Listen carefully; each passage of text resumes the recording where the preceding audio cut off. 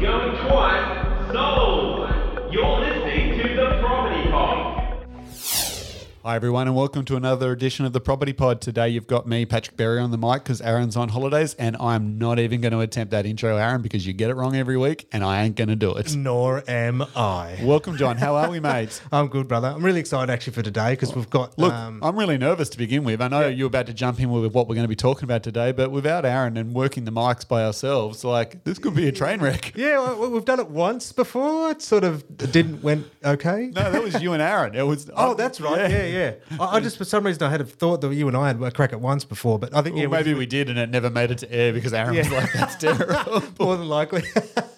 But I think today we're going to be good because we've got someone else coming in to help us. So, look, we've lost Aaron this week, everyone. So, look, he's having a week off, having a bit of time with his family, which is fantastic. But we've replaced him with a lady by the name of Angie Roberts from My Hobart Home, and I'm really excited to get her in. Yeah, because in this case, and it's brilliant too, because we had, after we'd made contact with Angie, she's ended up, her and I have been working together with a client to purchase one of the local properties as well. So she's an on-the-ground boots buyer's agent. Yeah, well, look, we could talk all day, but let's just get straight into it, I say.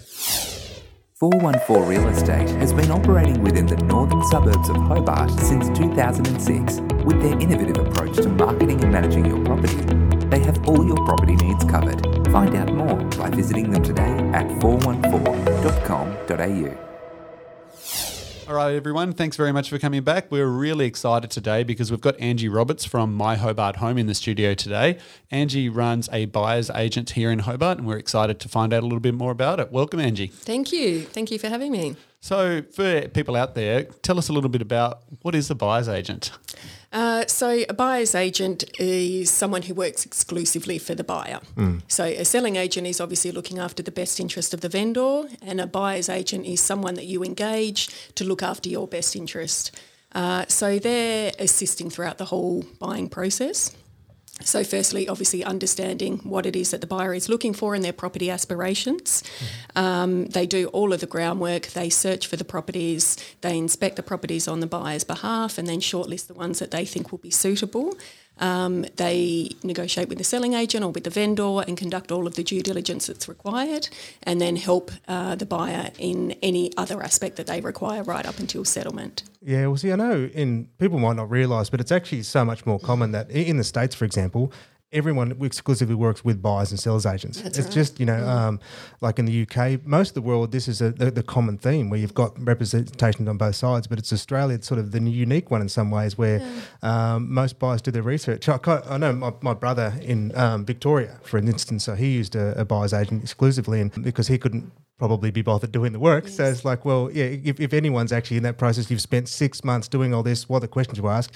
Imagine if you could just make a phone call and then bang, someone delegate all that work that you've done over the last 6 months, and that's basically what you're going to come in to do. Yeah, absolutely. And I was working in Sydney as a selling agent before I moved back to Tasmania in 2018, and we worked really closely with buyer's agents. It was something that was more common in the Sydney marketplace. And I saw the value that a buyer's agent could bring a buyer that had been struggling to find a property, but not only find a property, actually be successful with negotiations and be able to secure the property. Yep. So when I came back to Tasmania, I knew I wanted to stay within the property industry in some regard, but it just became very apparent that there was little assistance available for buyers, which is really why I started the business. Well, I know in your buyers, you'd mentioned that obviously yourself and your family have been engaged in this industry for a long time, buyers and sellers and developing. So what's the start there, and where can you remember getting your first little taste in terms of property investment? So, yeah, certainly. My dad is a builder, property developer, and so constantly throughout my childhood he was buying and renovating and developing and selling. So it was an ongoing process, and that was certainly my childhood. We did have a lot of sort of hands-on experience with that as we got older, and I realised that it was a passion of mine as well. So it did certainly become a family business with my mum getting very involved in the interior design aspect, and my brother is now a builder as well. So we would be sort of on the lookout for properties and developments that would suit the family. So the full package. Yeah, absolutely. We've pretty now, with me being the agent, we've sort of got it all sorted. Yep. So, yeah, it was certainly the first property I bought solely on my own was in Sydney. Everything else up until that point had been sort of as a family arrangement. But it gave me confidence, obviously, that we were buying and selling so often when it came to, me being a little bit more independent, that I knew how that process worked a little bit. What surprised me on the flip side was when I was in Sydney, and I'd bought and sold a few times in Sydney as well, and obviously in the real estate industry selling as a full-time job. Yep. When it came to buying back here in Tasmania, so in 2018 we decided that we wanted to relocate the family back to Hobart. Had very clear indication on what it was we were trying to find. I had my family on the ground who were able to assist with inspections and whatnot. But there were significant challenges that we faced, even with my experience. And so we were on planes at the last minute trying to make inspections. Would arrive in Hobart and the property had already been sold. And so it did take some time and a lot of effort to be able to secure a property back here again. And I thought, someone with my experience and, having that local family support, it was really challenging. So how difficult must it be for someone who's trying to move from interstate to Tasmania and they don't have that experience or the local network? So that point there leads me to a question. The type of people that would potentially engage a buyer's agent, are they predominantly people from the mainland looking to buy in a different state, or are they investors, or is there a certain style of person that you would tend to find you deal with a little bit more? It really varies, to be honest with you. And when I started the business, I assumed that it would be mainly mainlanders who are looking to migrate to Tasmania, and that certainly is a large portion of the people I work with. But, there's a lot of local buyers as well who have been out looking, as you say, for the last 6-12 months, doing everything that they believe is right. They can't win and one. they can't purchase a property. So they're becoming totally disillusioned with the process. Yeah, absolutely. And they're just looking for help. And I think, an extension further from that as well is it becomes so emotional. And so if they can step back a little bit, they don't want to make silly decisions. So if they can step back a little bit, tell someone exactly what it is they're looking for, and then have them go out and do the groundwork and, put their blood, sweat and tears into it, it just makes the process more, more pleasant for them and less stressful. Well, there was something too that's been common for me is just how little that people actually know what they're signing, even if it's their third or fourth offer. It's like, but as one of those, as your agent or your conveyancer, I understand that they said they're comfortable. Has anyone actually walked you through the terms and conditions? They're like, what? I'm just thinking that it's that when we were chatting this morning, at Eastern Avenue, you'd mentioned, look, with your client there at the moment, they're working with their lawyers just to draw up the agreement. But I mean, the good thing is that you and I can have a conversation specifically because we know all the little ins and outs. They can quickly go back and forth the stuff that's important. But for the client though, is it especially in a very stressful buying environment where they're forced to make decisions in 15 minutes, really and then they're quickly. forced to sign a contract and they under pressure and they're emotionally involved. And then there's clauses and stuff, and so you can quickly make concessions or say yes and no to things that you quite honestly don't understand what you're signing. So it's that, again, having you, as far as I could see in your back corner, just go, hey, just on your shoulder saying, do you realise that this is the case, or no, this is something we can do or can't do. So I mean, obviously that negotiation aspect too comes into after finding the property, and where then so I see that as a buyer's agent, that you are just enabling someone to, it's like your rational thought when through an emotional decision in many ways. Yeah, that's right. Oh, Absolutely. so you're referring to them as like the little bad angel and good angel in each shoulder Well, joint. not really. It's that because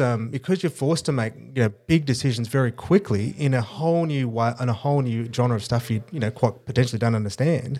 Is that it's being able to have that other person in your mind going, hey, just so you know, have you thought of this? Have you referenced this? This is something you need to look for. Absolutely. And, I was so surprised how most people actually don't get the contract looked at even before they're putting in an offer. And obviously it's a standard term contract, and I think that's something a term that's thrown about the industry. Oh, you don't need to worry, it's a standard term contract. But as you say, people don't know what they're signing, and they don't understand how they can, what sort of changes they can make to the contract to make it, more suitable to them. And a lot of what we do as well is actually understanding what else is important to the vendor as well, so that when we're putting an offer forward, we're making it as enticing as possible. So it doesn't all become about price. Basically, I guess what you're trying to say is that you will help the vendor where you can to also make your clients offer looking more appealing. Yeah, that's right. When the market is so tough, obviously if you're willing to spend the most money, that helps. But we're not always. And certainly we don't want to overpay for a property. It is about making smart decisions.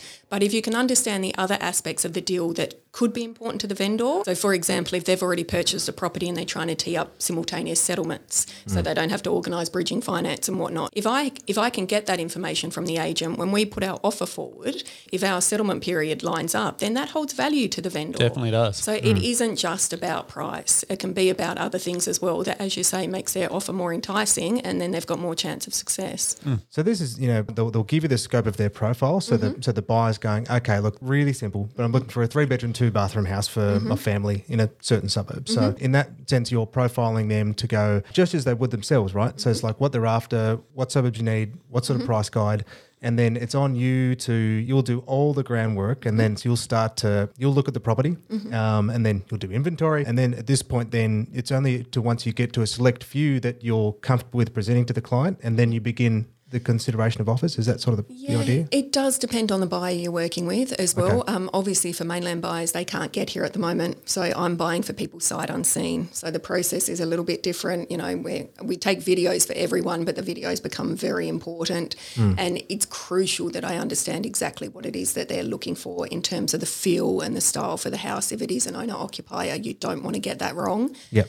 If someone's local, not that the pressure's taken off, but you've obviously got that opportunity that they can come in and inspect and make sure that what you think they were after is actually what they're after. Yep. So it's a relationship that grows. Ordinarily it probably takes a couple of months for us to find a property, again, depending on their sort of timing requirements. And I assume one that changes over times as well, like what a buyer says on day one turns out to be something completely different on day 90 as to what they end up buying. Absolutely, totally. With the property and with the location and what they thought was important to them, they realise that perhaps there's another, a whole nother set of requirements that they hadn't first considered. But yes, generally I am sourcing the property. So at the moment, because it is so competitive, a lot of what I'm doing is based on trying to uncover off-market listings and at least get sort of notice about properties that are upcoming. Yeah. So even if they are going to market, if I can find out from the agent a week or two beforehand, so that you can get your foot in the door and just start the process. Yeah. And even 3 or 4 days notice gives you a far better advantage to someone who's finding out about the property once it hits realestate.com. Well, you're right. It gives you that opportunity not to have to make that snap decision. Exactly. Like it gives you that opportunity to do a bit of test and measure and to look into it a little bit more deeper before the agent's ringing you and saying, I need an answer by 5 o'clock tonight. Exactly. And it kind of means actually that then we get to set that timing. Yep. So if we've been in there a week earlier and we've done all of our due diligence and the agent says no, we need to open this weekend, we can kind of be applying the pressure as well to say, okay, you can have this weekend, but that's it.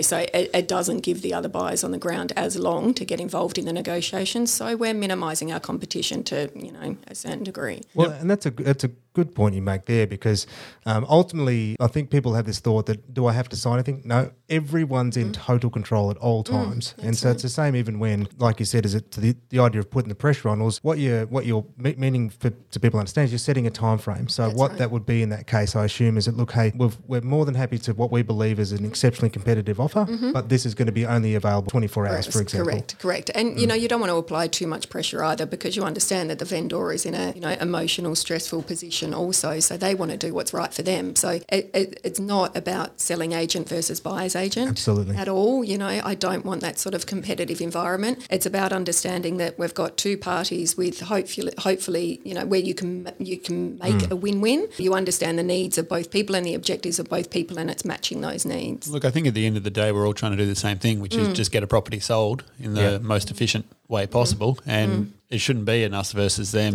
between you guys and obviously us as agents. But it's really exciting to see how this is sort of taking play and how it can be helpful to a buyer in the marketplace. And it's great for me sort of, I started the business at the beginning of the year, and just seeing the change and, change of opinion and even the engagement, with buyers, with agents that I'm working with. They understand that the value that we bring now as well in terms of having a qualified buyer and having someone who is able to help a buyer through the process, sometimes that is left to the agent, and it becomes a bit of a conflict because they need to look after the vendor's best interest. They're trying to do the right thing by a buyer and help guide them along the process. So if I can step in and take that responsibility off them, it makes for an easier process all round. Well, absolutely. And a classic example of that for me recently was a property that didn't come up with finance, and where one of the challenges with that one was the valuation was exceptionally harsh. And I mean, look, it happens. You can't really backtrack after that. But to perspective is that the owner had a mortgage valuation that was $30,000 higher than the second valuation that came in only a couple months later. So unfortunately, the two valuers were looking from two very different perspectives, and there was not really much we could do about that. But where it came to the education with the buyer is that where I was talking about that idea was do they know what they're signing? Is it, I'd spent 30 to 45 minutes walking them through, look, this is related to your condition precedent. So if your finance clause is declined based on the valuation that we've discussed about, we know that in conjunction with your broker, this should all map out properly. It was okay. Unfortunately, it didn't pan out. But then they were asking me, okay, so what do I do now? Who do I need to notify? What do I say to my conveyancer? And now I'm perfectly comfortable with having those conversations. But the reality is, a lot of the time that where agents are much more accessible than your finance broker or your lawyer counterpart, is that if they've got a question at 5:30, well, who do you call? It always leans back on the agent.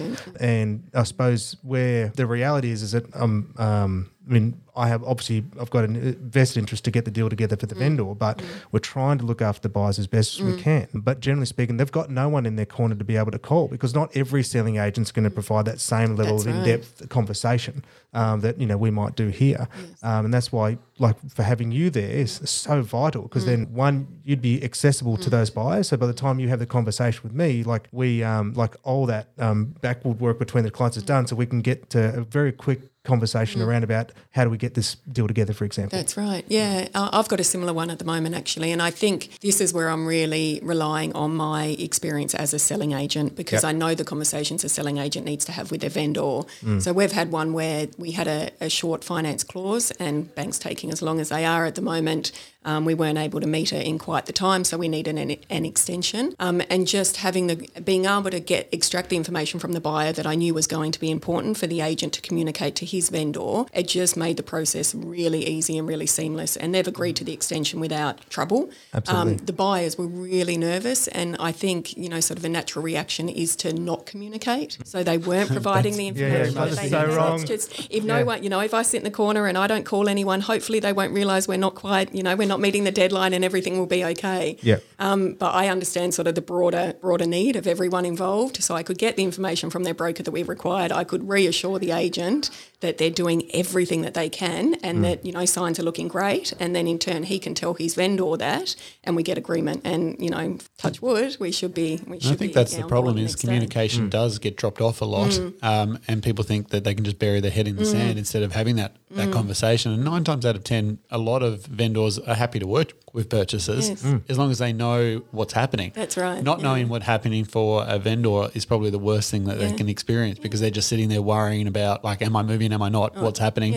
So I think the more conversations that can happen with a ppurchaser and getting them to understand, tell us everything, helps keep deals moving forward. That's right. You've got more trust. It's kind of like an apartment. You're sitting there on the couch, and your wife's just clambered up. You're like, "Are you okay? Fine. Everything's fine." Everything is not fine. Could you please just tell me what's up? Otherwise, I can't do anything about it. And so I've sort of my sort of analogy that I'll often start with. Well, a contract is a relationship that has to be maintained, and I think of it like spot fires. You're just constantly dousing them out. So it's that if there's anything that gets wrong or you're concerned about, please let me know. Otherwise, if it sits in the dark, it doesn't, it doesn't get dealt with. It doesn't just sort of go away. No, it festers, and then the fire blows up into the point where the deal breaks down. That's right. And where it could have very been easily fixed with a simple conversation. Well, then I suppose, like you said at the start, right now too, where you had a real hard time, purchasing property when you're interstate. And, we thought after the recent COVID outbreak that things might have died down. It seems that the activity is still very vibrant in the Hobart market. Absolutely. I mean, what are some things that you're doing doing as a professional then in order to help secure deals for your clients that other people might not have considered themselves? In this market, I mean, there's a few ways that we're helping, but I mean, I've touched on it already. It really is about getting that early exposure to properties that are coming up or ones that are selling off market. Yeah, so it's really building those good relationships. And it has to be, yeah. And that's, that's an ongoing process. I mean, agents are very busy, as you would know, and your focus obviously needs to be on finding the listings and selling the properties that you've got currently listed. So it's taking, weekly, in some cases daily phone calls following up with agents saying, I have a qualified buyer, this is their buyer's brief. You mentioned you might have something coming up in South Hobart or whatever it might be. Where are you at with that? And so I've just got this constant sort of follow-up happening so that I am keeping in tune with what is coming on and what the potential options for my clients are going to be. So, I mean, that's in this kind of market, it is about being able to create, widening their property options by giving them exposure to more properties.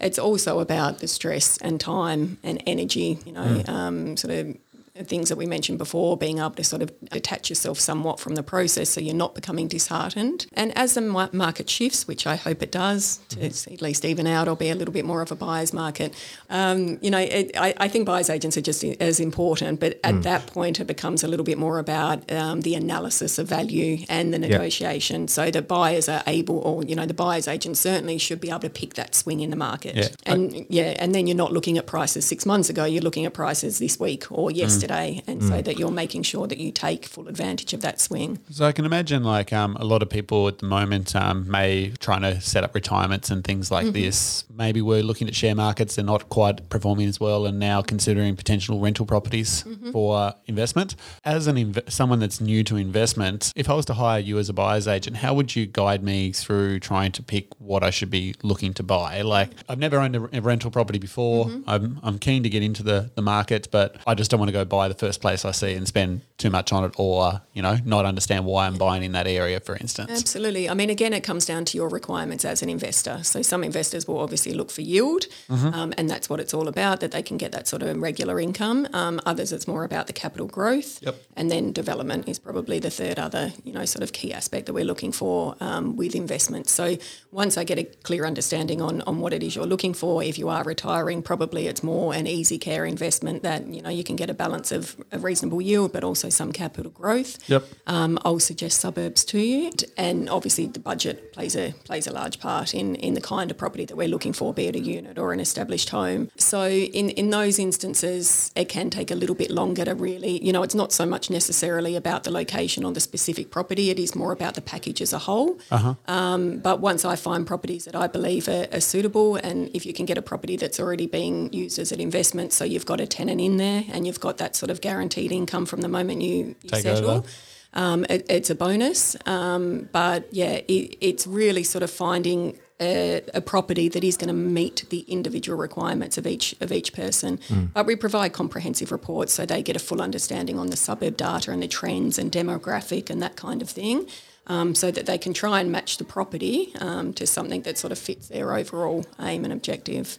Yeah, that makes sense, because it's that three sort of core indicators there, which was, capital growth or yield, for example. But then if one might be completely irrelevant to one person because they would just really want to maximise the tax benefits by having grossly underlet in order to maximise the the negative gearing. Thank you. But then or it could be, like you said, a buy, renovate and flip scenario as well. So they're all classified as investment properties, but they're going to have to buy a very drastically different kind of property if they want to, work to their plan in that sense. Right, absolutely. And I suppose for me, it's like, well, I'd rather be able to say, look, here are my three things. You please do that, please. And I'll just go back and do what and just go do something else. That's right. Yeah. And even more so with an investment, because it is, there is no emotion involved. It is just about something that, where the numbers will work.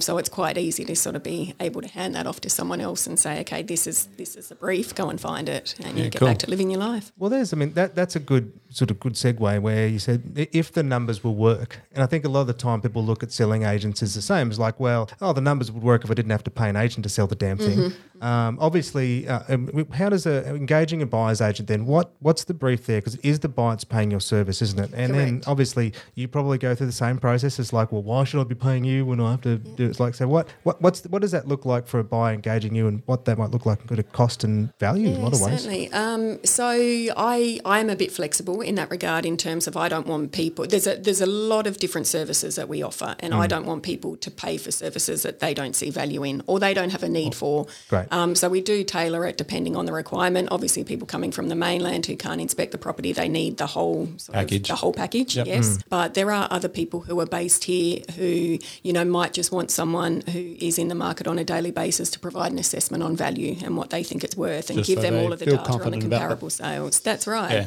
Yeah. So and again, there's other people who just logistically can't get here. They've bought and sold properties for their life and they've no issue in dealing with the agent and managing the negotiation, but they just need someone to physically inspect the property and make sure there's no sort of, no concerns that they can't see based on the online listing. So we vary the service to the individual needs. But to answer your question, there's an engagement fee. Which obviously, people pay up front. That tells me that they're a serious buyer and they're committed to the relationship that we're going to form and all of the work that I put in from that day one. And then there is a success fee that's then payable on settlement, which obviously is only payable when we've achieved the objective and purchased the property. So again, that those fees do vary a little bit based on someone's timing or their budget, but we sort of work with what their objectives are and what their budget is. And is there a limit as to how many people you can sort of manage at one time? Like I assume there probably is, to be able to offer the level of service that you're suggesting. Yeah, absolutely. I at the moment I've found the golden number is 4. Possibly as and it depends. It's challenging at the moment because the stock levels are down. Of course. And so I'm having to spend so much time and energy actually finding the properties. Even when that swaps, it might be something that I can purchase properties a little bit more efficiently and it's not taking so much groundwork. At the moment I find is 4, and I try not to have any crossover, obviously, between what people are looking for. I don't want two of my clients sort of don't want two people both wanting an investment property for the same purpose. That's Absolutely. right. That's right. So, it is, and we're at the point already where, I unfortunately have to say to people, I've got a full book at the moment to feel committed that I can offer the service that I want to provide. I can't help you right now. That must be really challenging because are you the only buyer's agent in Hobart at the moment? Or There's a couple now. Okay, cool. But it is, a relatively new service. So, I think there's certainly enough opportunity out there for the players in the market currently. And there doesn't seem to be a downturn in the people wanting to move to Tasmania. So I think that's it's probably going to go up, really. Yeah, absolutely. Is going to grow. And they're the people that seem to need more help, but we want to be able to offer the service to the local people as well who see value in it. It's... Well, and I think that where you said you've got those differing levels of service, where it could just be you just need someone who is going to provide you advice. Is the value correct? Because a lot of the time it's like, but my uncle or my auntie or my dad or my brother said, you paid too much. It's like, okay, I don't want to discredit anything they said, but it's just like, because maybe just get some impartial advice. That's exactly right. And also too, where understanding that purchasing that engagement fee is like, well, you are investing in someone's service, so they have got your back 100% too. So it's not like but they're doing it for me. It's like, well, there's a difference, I suppose, when there is a financial transaction in business, where it's like, no, you've paid me to do a very good service for this particular thing. That's all I'm engaged to do. So you're getting someone to protect your interest when you're purchasing a property, and that's so much different than going calling on a mate. And that's why then it may seem like a little bit up front, but get the value you get at the end of the day.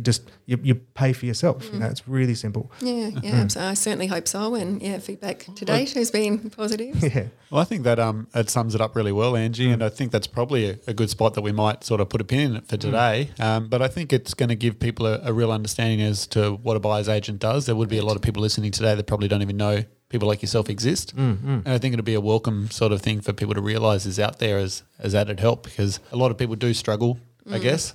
So to know that there is someone there that can help you in the buying process is a great thing. So how do people find you? I know you've got a full book at the moment, but if they were wanting to reach out, what is the best way to reach out to you? Certainly, call me at any time. But my website is myhobarthome.com.au. If you jump on there, it's got full information on our services and obviously contact details. I'd love to have a chat and help out where I can. Awesome. Well, we thank you so much for being part of our show today. Obviously, really excited to get you on, and hopefully we can get you on again in the future to have another chat. Wonderful. Love to. Beautiful. Thanks heaps for your time. Thanks, Angie. See, that was I'm really glad. That was really awesome for Angie to come in and to think that I like the way she said that people would think that buyers and sellers agents are adversaries. It's like that's not the story at all. The whole point is we're actually working together in the best interest of both clients in order to get the deal together. It's not, and that's the thought where people think it has to be I won or and I'll beat the other person. Normally, when it comes to house negotiation, it's about a win-win. And by us working with as buyers agents a lot of the time, or for in both parties, is that everyone comes off better because you've got professionals working for you in every direction. No, that's it. And I think the ideas that Angie put on the table today were a real eye-opener for the industry as to what the job of a buyer's agent is, and I can see why people want to work with her and why she's probably got a full book at the moment. Yeah. Exactly. Yeah, hopefully she makes our jobs easier all round. 100%. Yeah. So I think for me, if anyone's been considering, it's worth asking the question because the services are highly valuable. You're a fond lover of having someone in your team, John. So that's right. We just got another one. This team, look, they say an NFL football team is large, John, but I think your team is now larger. Most likely, because you got a guy for everything. I got a guy. I got guys and gals. Look, really fun. Look, can't wait to get back on the mics next week of ours. So that's going to be exciting. Yep.